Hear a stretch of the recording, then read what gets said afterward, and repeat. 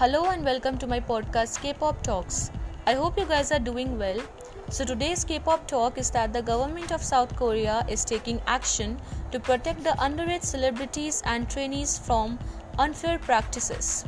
As because the underage celebrities begin working at a younger age than their peers, concerns were raised that they may easily be exposed to harmful situations such as fraud. The Office for Government Policy Coordination prepared a plan for action through discussion with the Ministry of Culture, Sports and Tourism, Korea Communications Commission, Korea Entertainment Producers Association, Korea Management Federation, and Korea Entertainment Management Association.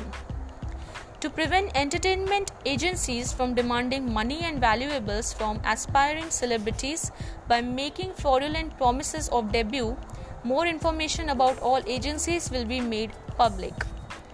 Most auditions, the main route through which the celebrities debut, are taking place through personal connections, which is creating the possibility of fraud.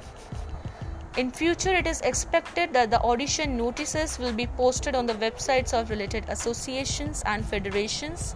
Also, an audition will be created to further enhance the transparency of the audition aspiring celebrities. So this is definitely a good decision taken by the government of South Korea for protecting the underage celebs and trainees.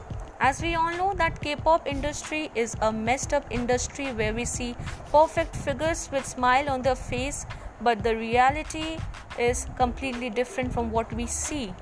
They go through so much. So I really guess that this decision will be beneficial for the upcoming trainees and the celebrities. So that was it for today. Thank you so much for tuning in. I hope you all liked this episode. So I'll be back with more K-pop talks the next week. Till then, stay safe, stay healthy and stay tuned with K-pop talks. Goodbye everyone.